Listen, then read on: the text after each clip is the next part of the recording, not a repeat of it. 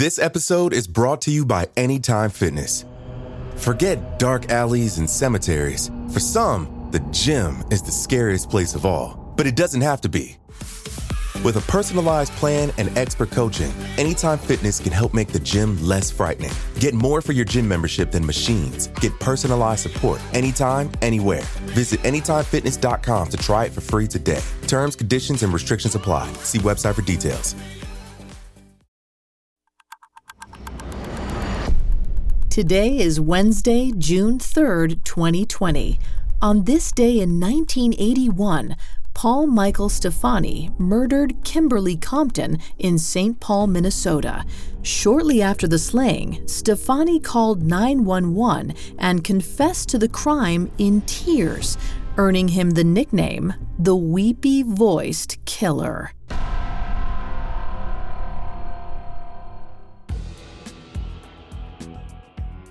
Welcome to Today in True Crime, a Parcast original. I'm Vanessa Richardson, and today I'm joined by our guest host, Irma Blanco. Hello, Today in True Crime listeners. I'm thrilled I could join today. Parcast fans might recognize Irma from the Parcast original Hostage, where she and her co-host Carter take us to the electrifying centers of hostage negotiations. Yeah, every week we follow a race to apprehend terrorists and criminals while innocent lives hang in the balance. We also examine the long-term psychological impact on hostages and hostage takers. Irma's here to discuss some of the historical aspects of today's story, while I'll cover the narrative. I think we're ready to dive in. The murder of Kimberly Compton was a tragedy that stuck in the minds of Minnesotans, perhaps in part because of the odd details of the killing. And due to the graphic nature of today's crimes, listener discretion is advised. Extreme caution is advised for listeners under 13. Now let's go back to June 3rd, 1981, around midday.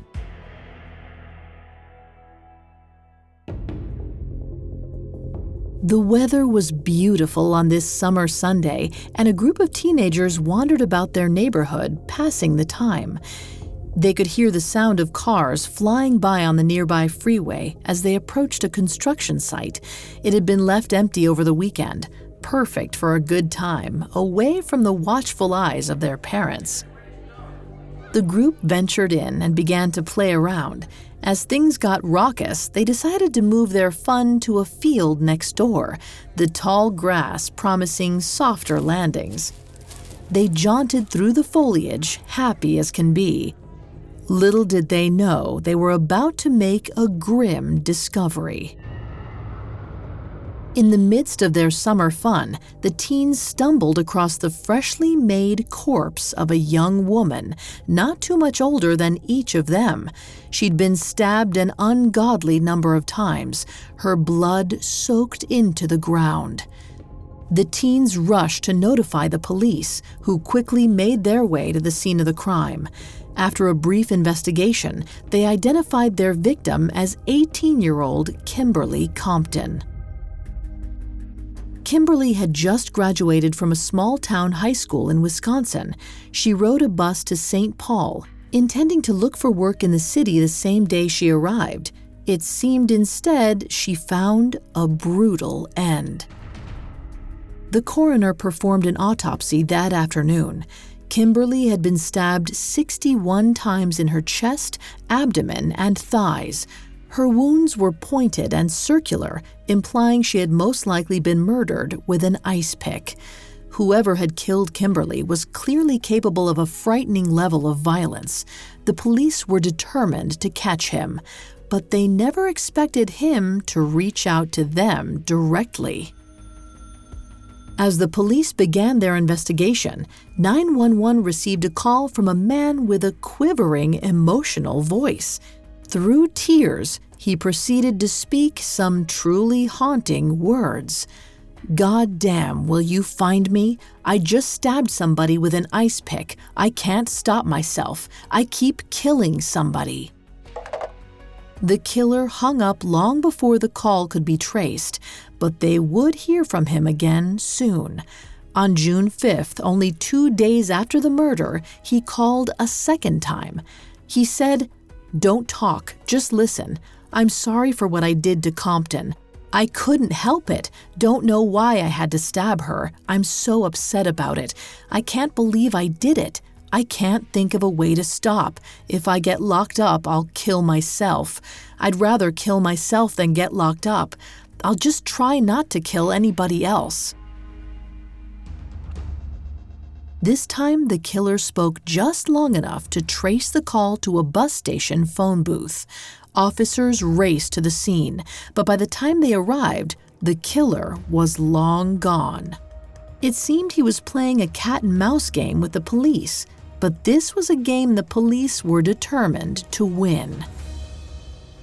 Coming up, the police catch their weepy-voiced killer eventually. This episode is brought to you by Anytime Fitness. Forget dark alleys and cemeteries. For some, the gym is the scariest place of all, but it doesn't have to be. With a personalized plan and expert coaching, Anytime Fitness can help make the gym less frightening. Get more for your gym membership than machines. Get personalized support anytime, anywhere. Visit AnytimeFitness.com to try it for free today. Terms, conditions, and restrictions apply. See website for details. Now back to the story. On June 3, 1981, an 18-year-old girl named Kimberly Compton was found stabbed to death in St. Paul, Minnesota. The police had no leads except for a weepy-voiced 911 call confession from the killer himself. My guest host, Irma Blanco, is here to help discuss the investigation into Kimberly's killer. Thanks, Vanessa. The killer had already called 911 twice, and by June 11th, he would call yet again.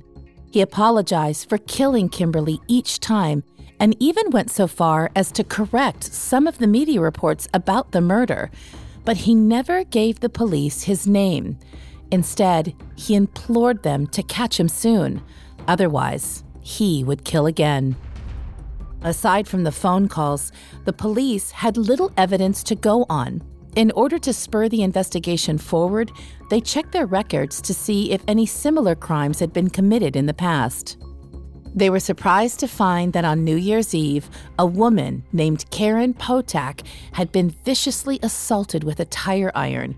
She would have died that night if her attacker had not called the police with a weepy voice saying, "There's a girl hurt there, hurry," referring to the train tracks where he left her. Ambulances rushed to the scene, and they managed to save Karen's life. However, the beating had been so severe that it caused brain damage, and she wasn't able to remember what her attacker looked like. The man who hurt her had gone free. Now, with Kimberly's death, the police knew they had a potential serial killer loose in St. Paul.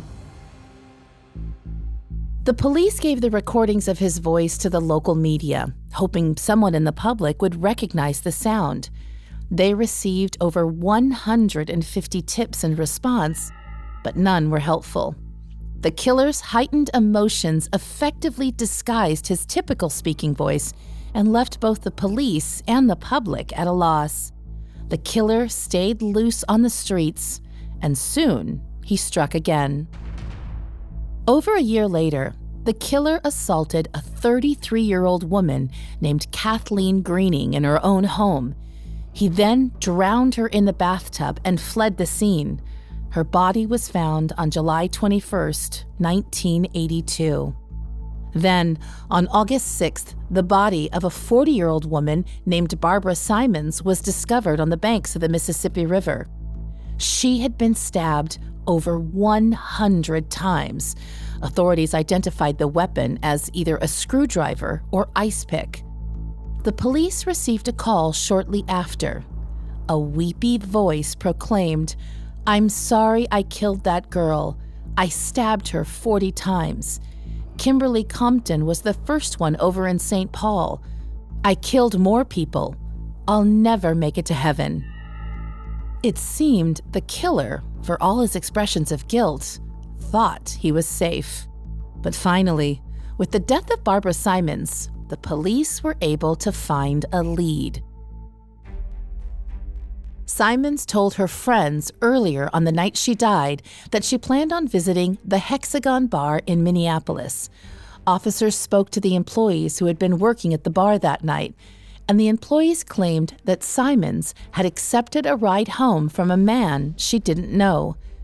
Based on descriptions of the man the employees provided, the police were able to arrange a photo lineup of several known criminals in the area.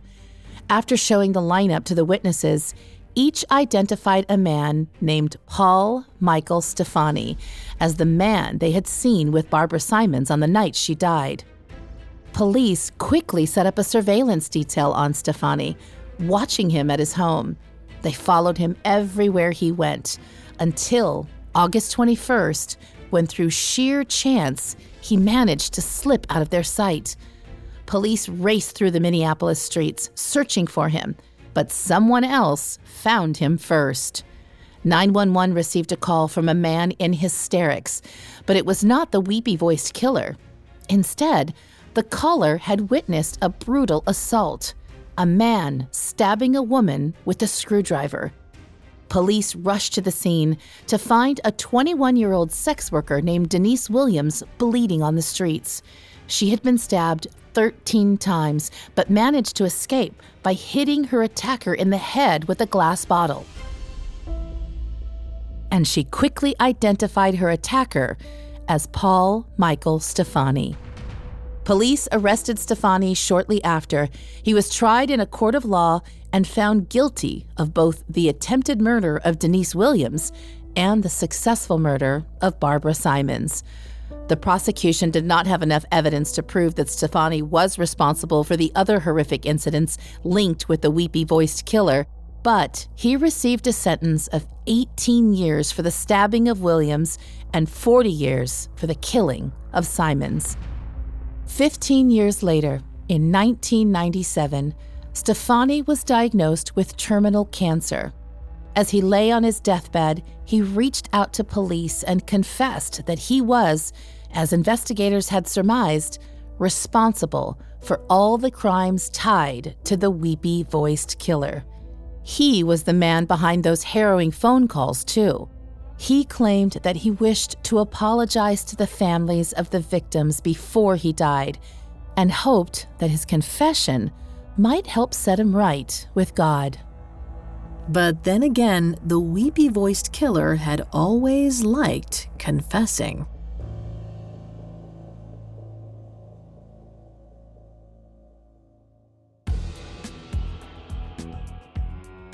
I'm Vanessa Richardson. Thanks again, Irma, for joining me today. Thanks for having me. You can find my podcast, Hostage, on Spotify or wherever you listen to podcasts. For more stories like this one, check out Parcast Original Serial Killers. Today in True Crime was created by Max Cutler and is a Parcast Studios original. It is executive produced by Max Cutler, sound designed by Mike Ramos, with production assistance by Ron Shapiro, Carly Madden, and Aaron Larson. This episode of Today in True Crime was written by Giles Hovseth, with writing assistance by Nora Battelle. I'm Vanessa Richardson.